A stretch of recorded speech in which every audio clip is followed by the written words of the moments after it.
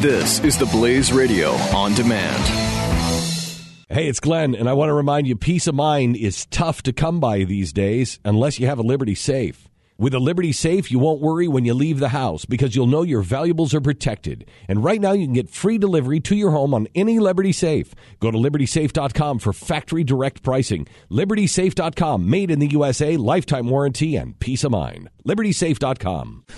Glenn Beck. The Blaze Radio Network. He is the gay Pakistani immigrant Muslim that is a kind of a Hollywood kind of guy. And he had been reaching out to me for I don't know how long. And I finally said, you know what? Come on. Because I was in a place where I want to listen to people I disagree with. And I want them to hear us. If you're honest and open, we need to talk. When he came in, it was interesting. He was great. Half the building was on fire. What is he doing here? Why would you have him here? Are you crazy? I said, let's just take a man at his word. He says he has a new understanding and he wants a deeper understanding of who we are and what we believe. That's crazy. Okay. We had an interesting day. I had him on television. He was fantastic on television. One of the best television guys I've ever seen. He's never been on television before. He stayed quite some time in the building. Yeah, he was here quite a while. He spent the day. He just... Sure, he was casing the joint. Yeah, right. He just wrote something that I want you to hear. What a gay Muslim Pakistani American immigrant learned traveling to rural Alaska the week before the election. That's the headline. Catchy. Dear 59,668,724 disappointed Americans, I know this is a devastating day, considering the toxic levels of hatred and division unleashed over the past few years of campaigning. Either outcome was going to be a bitter pill for half our nation to swallow. Like all forms of mourning, it will take time to heal as we mourn the loss of our version of the next 4 years. But notice I said our version, because there is another version. And that one not only has a lot of supporters, but it has legally and definitively asserted its right to be heard. It's a perspective I didn't know a lot about until recently. A few months ago, I sat down with Glenn Beck for an intense chat about hate in America.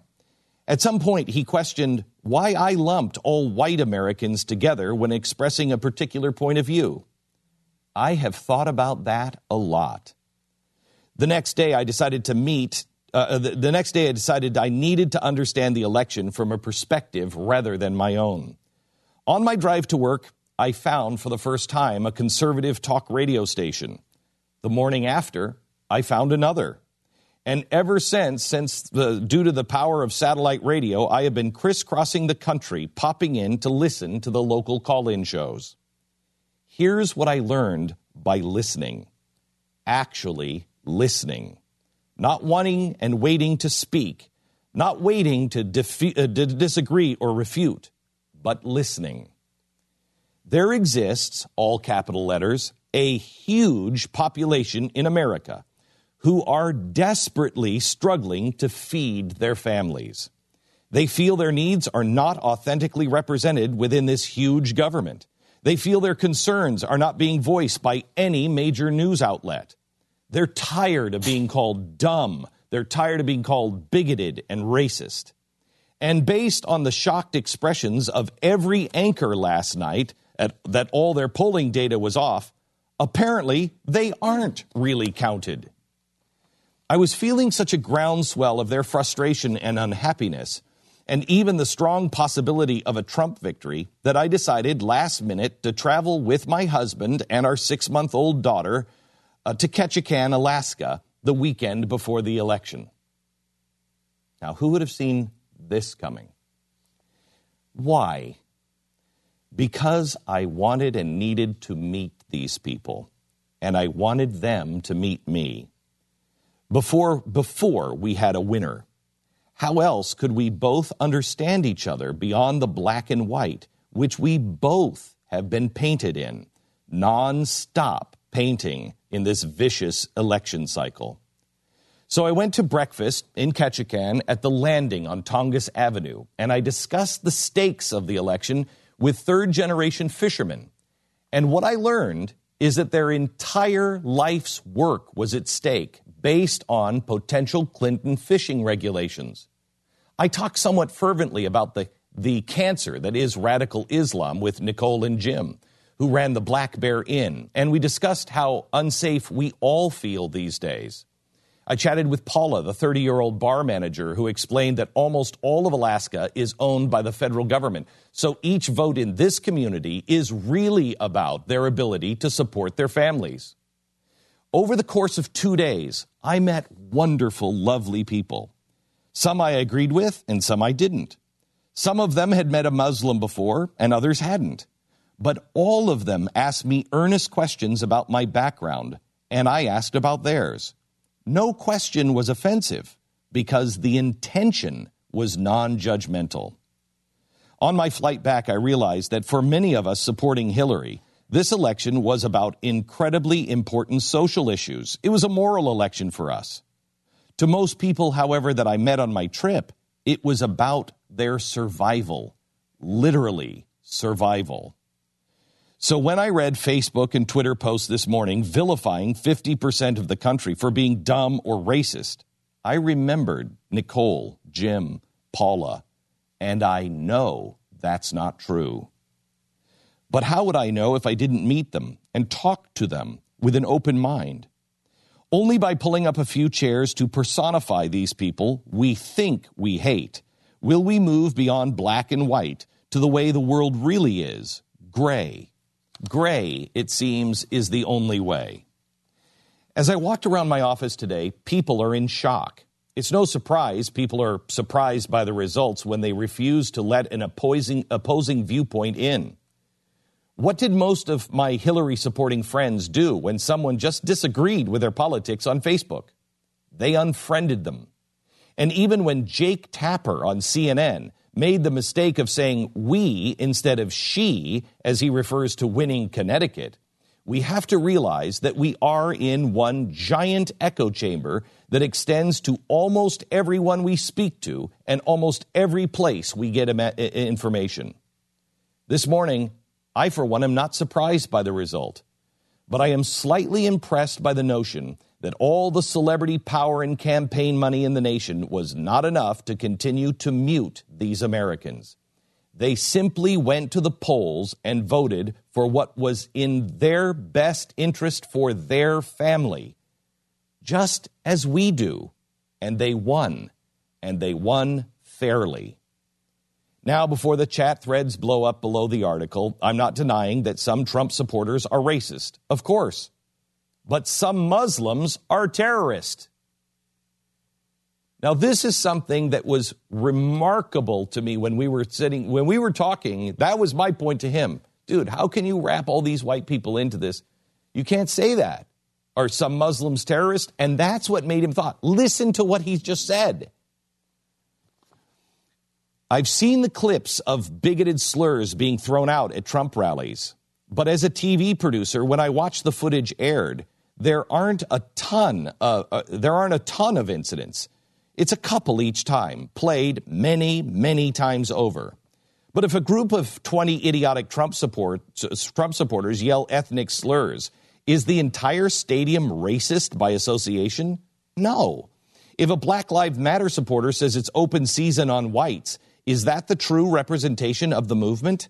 No. Should I be viewed with suspicion because I'm a Muslim and some are terrorists? No. The worst outcome of this election is that we have been reduced to a series of broad labels that no longer reflect who we are. Mexican, white, Republican, immigrant, Muslim. We may try to look at people as labels, but we will never truly see them because they do not look at their own lives and families as labels. Amen. If in the misery of this morning's election hangover, we choose to continue to refer to Trump supporters as one collective them, I think that this is as offensive as anything I've heard in this election cycle. and as ungracious as anything we feared from Trump supporters in the defeat we assumed would be theirs. I think a key part of beginning to heal is realizing that Trump is not his supporters. Who he is and how he campaigned is truly distasteful to me. But his supporters are not him. They voted for a variety of reasons that are important and personal to them. And when I was with them this past weekend, everyone I came across showed me kindness and humanity. I hope for their sake, their quality of life improves, and that they are able to continue to work and provide for their families with a safe and loving home, a home into which I hope to be invited. Wow. That is remarkable. Yeah, that's pretty great. I read a letter, an op-ed that came in to me from Riaz Patel. He is a gay Muslim married man with an adopted daughter from Pakistan who has immigrated to the United States. Whew. Think about how many enemies this guy has. I brought him in about 6 months ago, and he said, I just really want to understand. I want to understand your perspective, and he said, I've been watching you, and I think you're a guy who is on the right track, and I want to talk to you. And brought him in, and a lot of people in the building were very skeptical. They're like, this is exactly how I would approach you if I were Muslim Brotherhood. Who are these haters? Exactly right. Who are they? So we sat down, and I challenged him, and he was talking about things, and he said, but white people, blah, blah, blah. And I said, why do you do that? Why do you assume all white people are that way? He left, and he said that really bothered him. He realized, because he, again, was not around people like us that challenge. They just accept that. And he has been... Yeah, I interject a question here. Are Pakistanis, what are they? They're not white? What are they? I don't know what they are.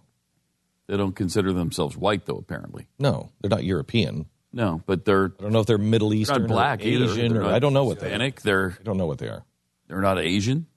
I don't know what they are, Pat. Okay? All right. Jeez, for the love of Pete. They're people. Anyway, he need people. He has been talking to us, a lot, and he's an amazing man. He got onto the plane and went to Alaska this last weekend because he realized none of my friends know any Trump supporters, and so he went to Alaska. And took 3 or 4 days and just went there and started talking to people. He wrote the most amazing op-ed, and you want to talk about brave, the most amazing op-ed where he said, boy, I didn't get it, and nobody I know in New York gets it. Here's who these Trump supporters really are. He makes the best... And he liked them. Yeah, best, most compassionate case I've ever seen. And somebody that, quite honestly, people on our side would say, stay away from him, and did stay away from him. We didn't. And in the beginning of this, he says, it's because I met with Glenn Beck, and he challenged me to think differently that I have been. And look at what I found. It's at glennbeck.com now. What's the name of it, Lori? What's the name of it? My Trip to Alaska or something like that? Yeah, something...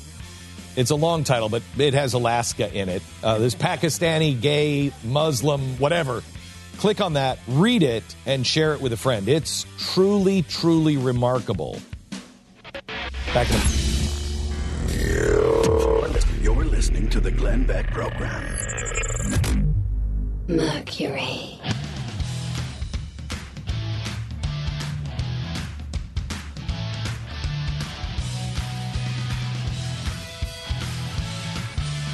The experts at Web.com want to build your business a successful website for free, just like we did for these current Web.com customers. We've used and looked at other website designers, but there's nobody better than Web.com. Web.com can build your website in as little as 7 days free. Plus, we'll promote it on all the major search engines like Google, Yahoo, and Bing. If after 30 days you're happy, we'll continue to provide promotion, hosting, support, and maintenance, all for one low monthly fee. If not, cancel and pay nothing. If you're in business today and you don't have a web presence, you won't be taken seriously. Call right now and you'll also get a free .com or .net domain name for your new website powered by VeriSign, the world's leading domain name provider.